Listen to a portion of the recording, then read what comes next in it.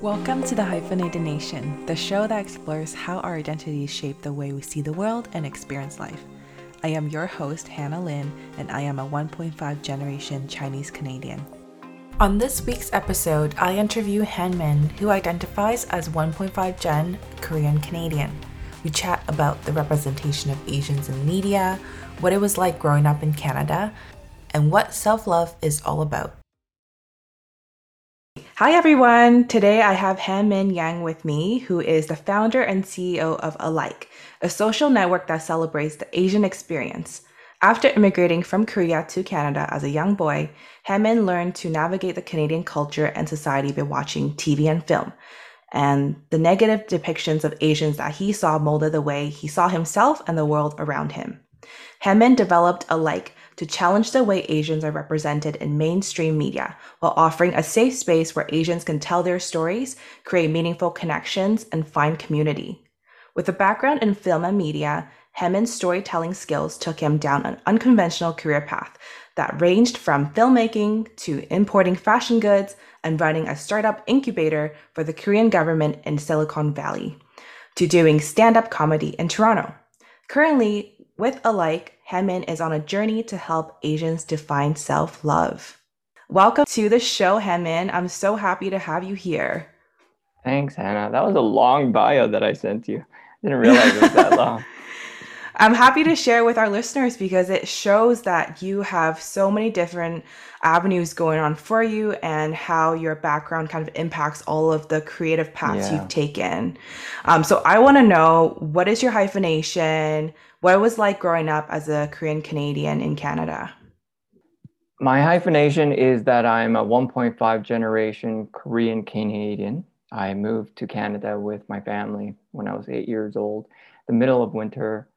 And growing up, back then, I guess, as a little 8-year-old boy who didn't speak any English, it wasn't easy. It was like a huge culture shock. And my parents were working most of the time. So the way that they're new to the country too, right? So Mm-hmm. they're learning as much as I'm learning. I remember when I was in grade five, I think, they came in for parent teacher interview night. And, it was me that I had to translate what Mm-hmm. my teacher was telling them. It was me that was having to teach them the local culture, right? So it was hard on all of us. But I think I learned to navigate the Canadian society by watching movies and films. I think I've always been attracted to narratives and stories. So, I mean, both fortunately and unfortunately, I picked up a lot of good and bad things. But the biggest impact that, watching those shows and films had on me was there's no place for me in Canadian society except being the butt of a joke, because that's Mm. how Asian men were seen. And I fortunately internalized a lot of that.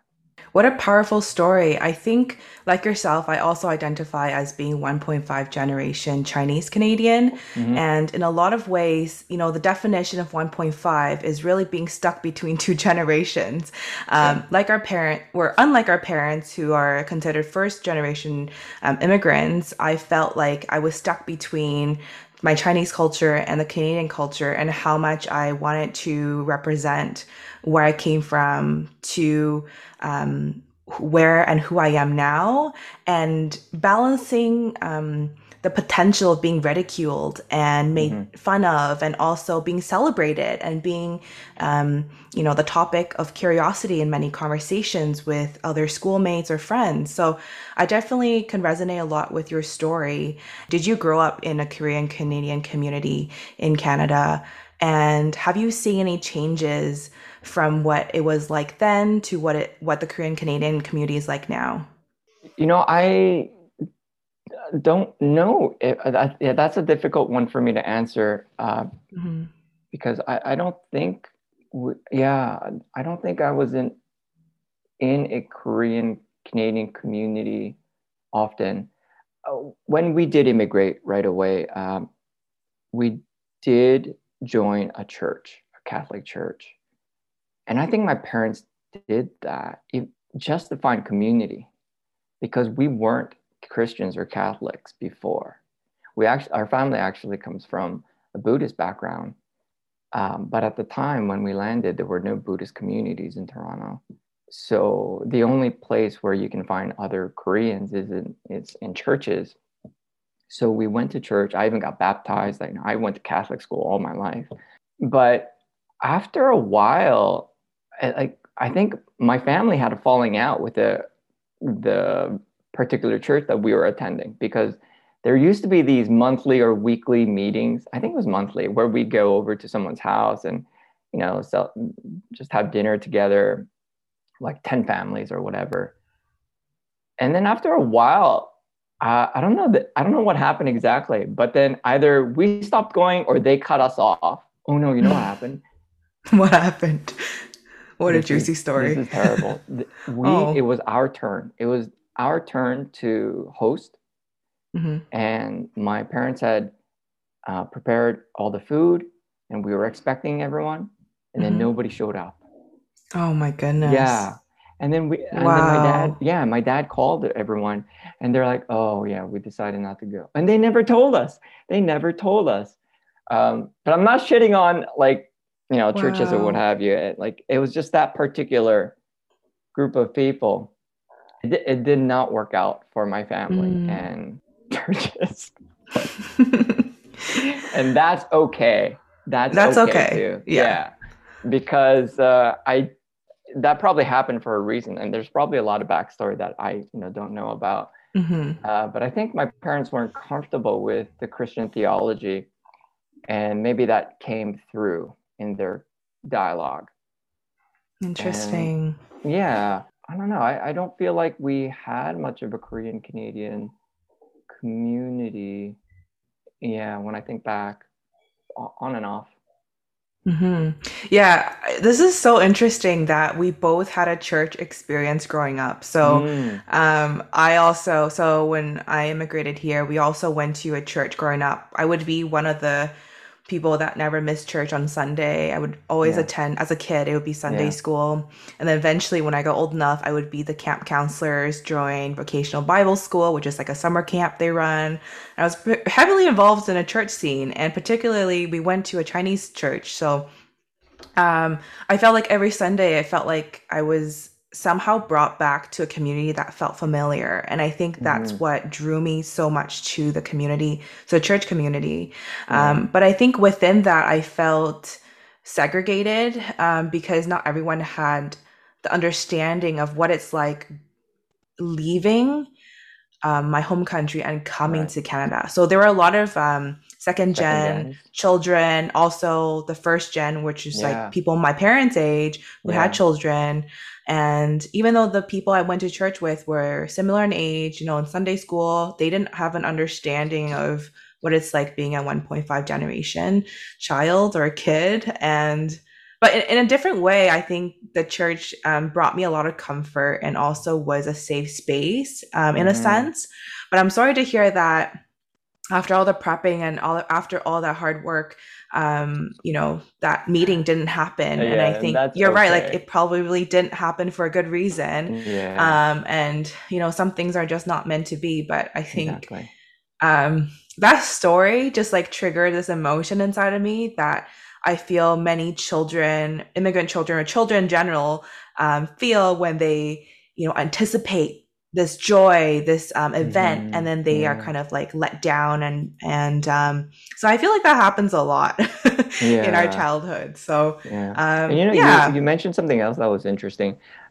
Yeah, I do remember while growing up and during middle school and high school, I would come across other groups of Korean people, and kids my age, and I remember not fitting in exactly, because there were like second generation Korean kids, who spoke perfect English and knew all the local references, cultural references, Mhm. and like media references.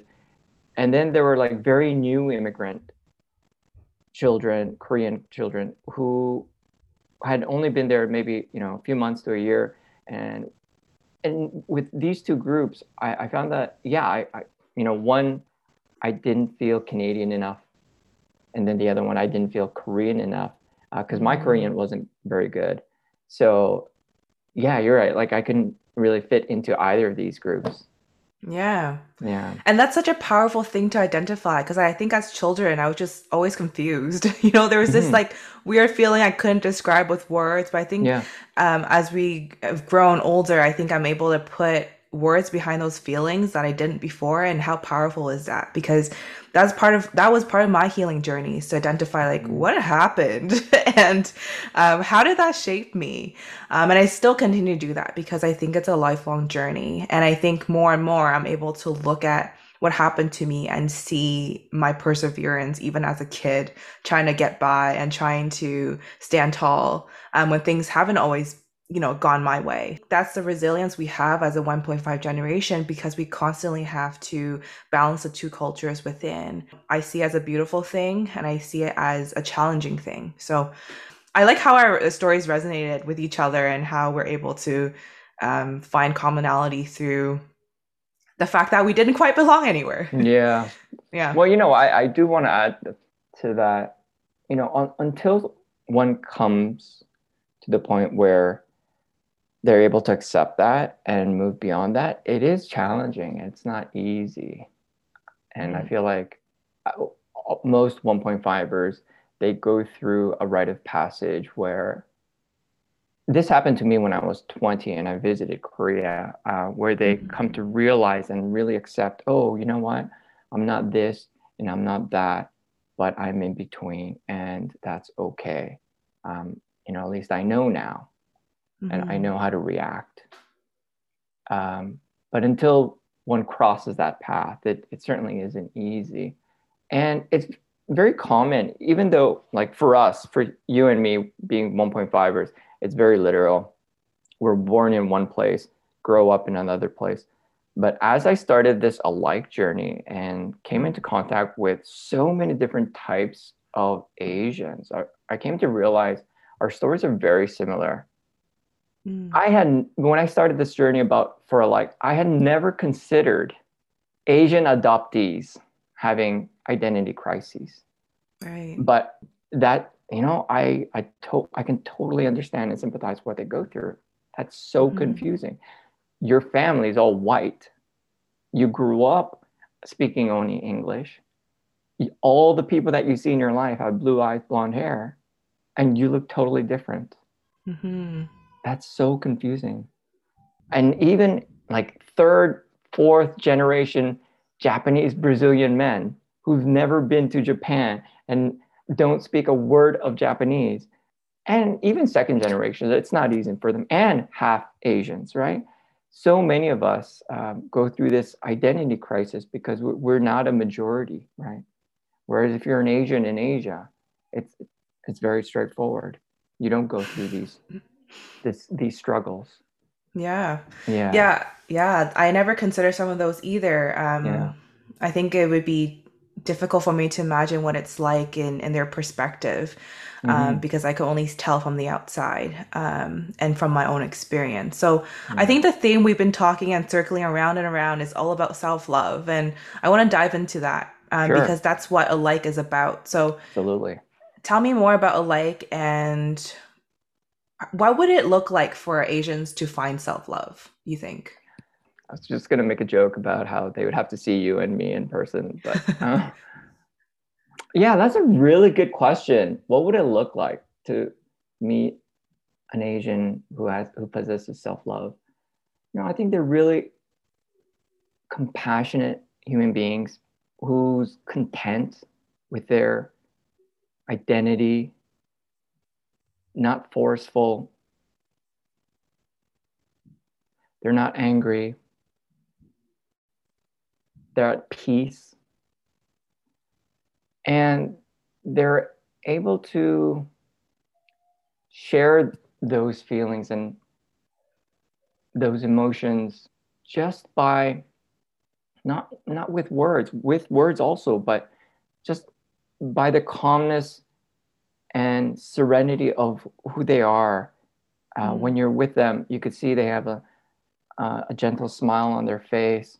They're in the moment. They're not fighting. A lot of us, I find, are fighting, you know, and not in such obvious ways, but like I'm sure you can understand. You know, I'll talk about myself. You know, I resisted calling myself Korean.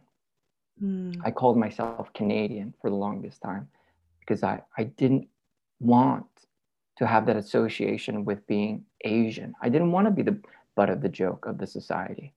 I didn't want to be seen as the the person who's unlovable, who nobody wants to date, will never get a date, never have sex, never get married, you know, because in mainstream media, we're depicted as the Asian businessman, karate man, the nerds and the geeks, right? I didn't want that. I didn't want to identify with that. So, you know, I resisted.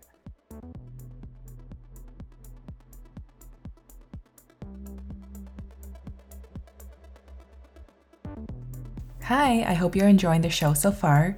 Take a screenshot of you listening to this podcast and tag me on Instagram at the Hyphenated Nation so I know you're listening with me.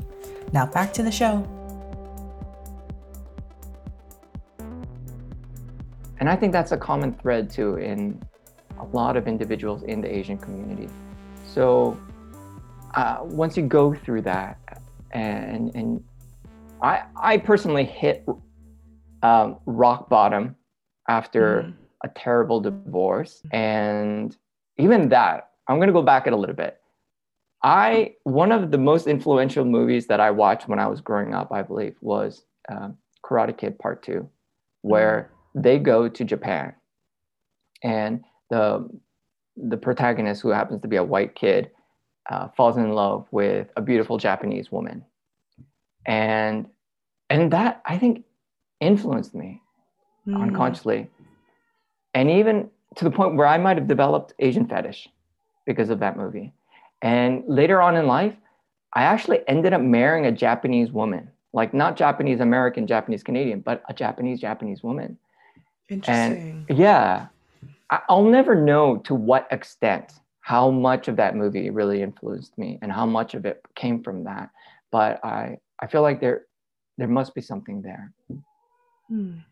And it ended up not working out well because she came from a totally different culture. I came up from a totally different culture.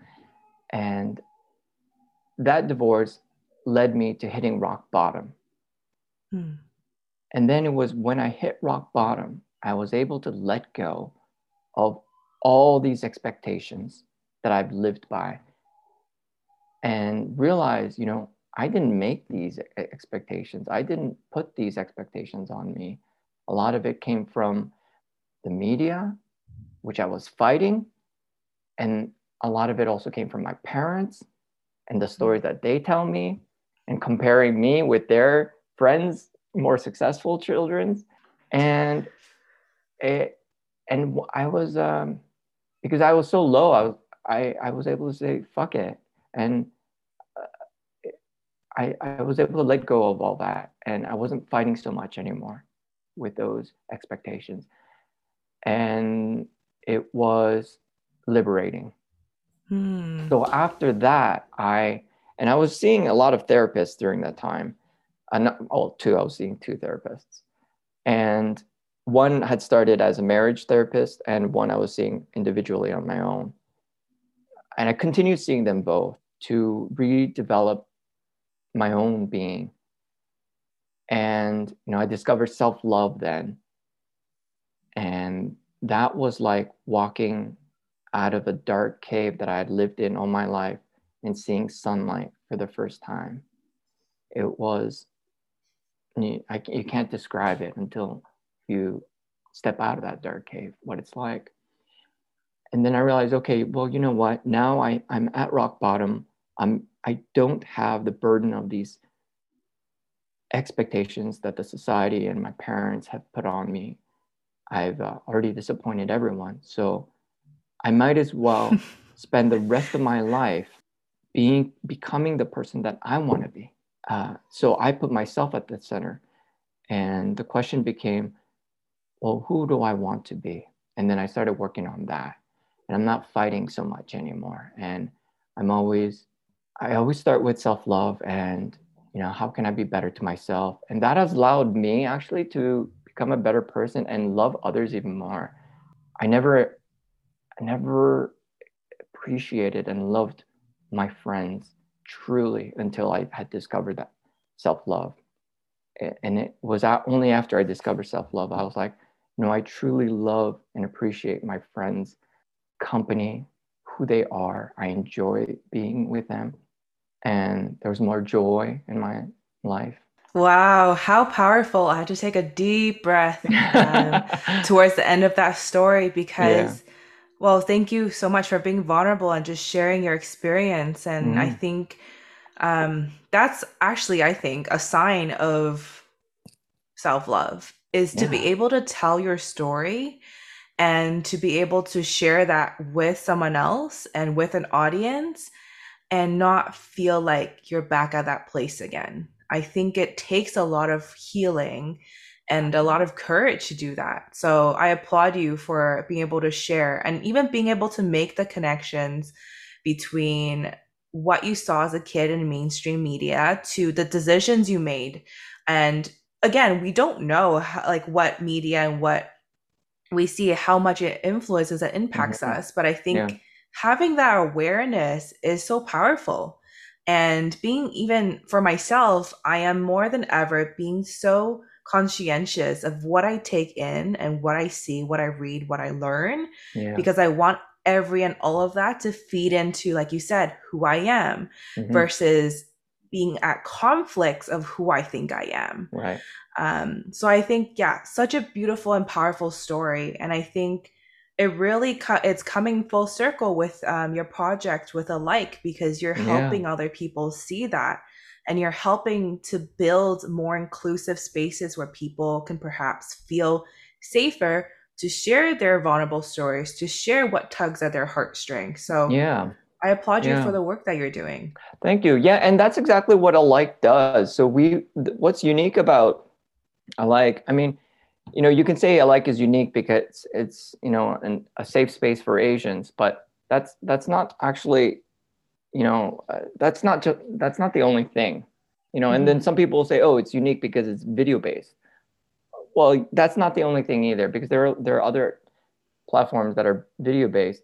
What's unique about Like is that we offer prompts that celebrate the Asian experience. Nowhere else are you going to get a prompt like what I love most about being Asian, or the best noodle soup is, my Asian role model is, or a piece of Asian related media that I recommend is. And these incite our users to tell stories where they get to celebrate their identity, their Hmm. Asianness. And like you said, with that comes self-love. With that comes opening up, being vulnerable. And I personally believe when you're being vulnerable and opening up, that's such a precious point where relationships can happen. So that's the Hmm. idea behind Alike. So be honest, be vulnerable, be open, be self-loving.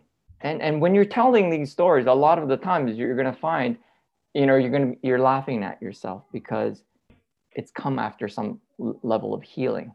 Or Hmm. maybe the process of telling that story is a process of healing for you, right? Absolutely. Yeah.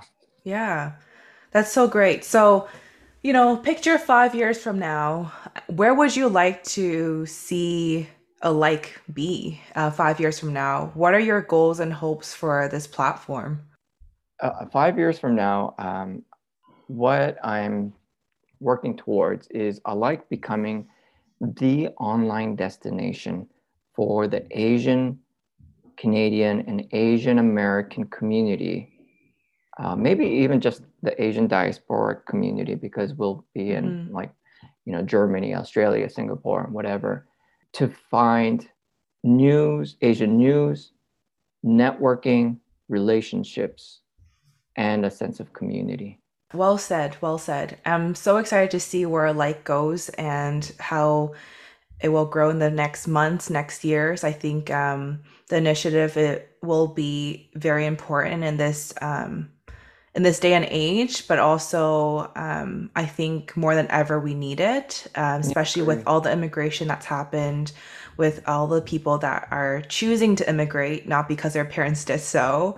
So I think having almost like a root place or a home base to go back to or to visit will be so important for the Asian diaspora. So thank you so much for sharing your thoughts with me. Before I let you go, I have a Yeah. few lightning round questions. So let's just jump straight into it. You mentioned that in your bio, you're a filmmaker, and that's kind of what your background is. Who was your biggest inspiration to pursue filmmaking? Uh, It could be someone or well, a piece of literature, film. yeah. No, I'm a bit hesitant to say it because that person is not is become a controversial figure Ah, ever since the Me Too movement. So um, yeah, I don't follow that person on a personal level anymore. would Um, you be able to share what about them at the time drew you to this career? I think like a yeah, characteristic. yeah. Well, I felt like they had an insight to a deep human level where they're able to depict human beings as complicated, Mm, as people that make irrational decisions based on emotions. But at the end of the day, all human beings, they just want to be loved. mm. And that was something I could empathize with. And their movies were hilarious. What's your one piece of advice for someone who may be feeling uncomfortable in their own skin right now? What I do when I feel that way is I go into a quiet, dark room and I just sit and think. I might lie down, but I just think about what's causing me to feel this way. And I just keep asking myself, what's causing me? Where is this coming from? Why am I feeling this way? And then usually an answer pops up. Sometimes it might not be pleasant. It might be difficult to accept. It might force you to do something that you're uncomfortable with, uh, and something that might take a lot of courage. But then once you know the truth, it's hard to run away from it. Mm, Just keep asking yourself, where is this coming from? very nice. Yeah, that's a Yeah, really great piece of advice. Thank you for sharing that. yeah, no problem. Was there anything, Hemin, that you wanted to say before we end the episode? Love yourself. That's the core of our message. Amazing. So yeah, I think if everyone loved themselves a little more, the world would be a much better place.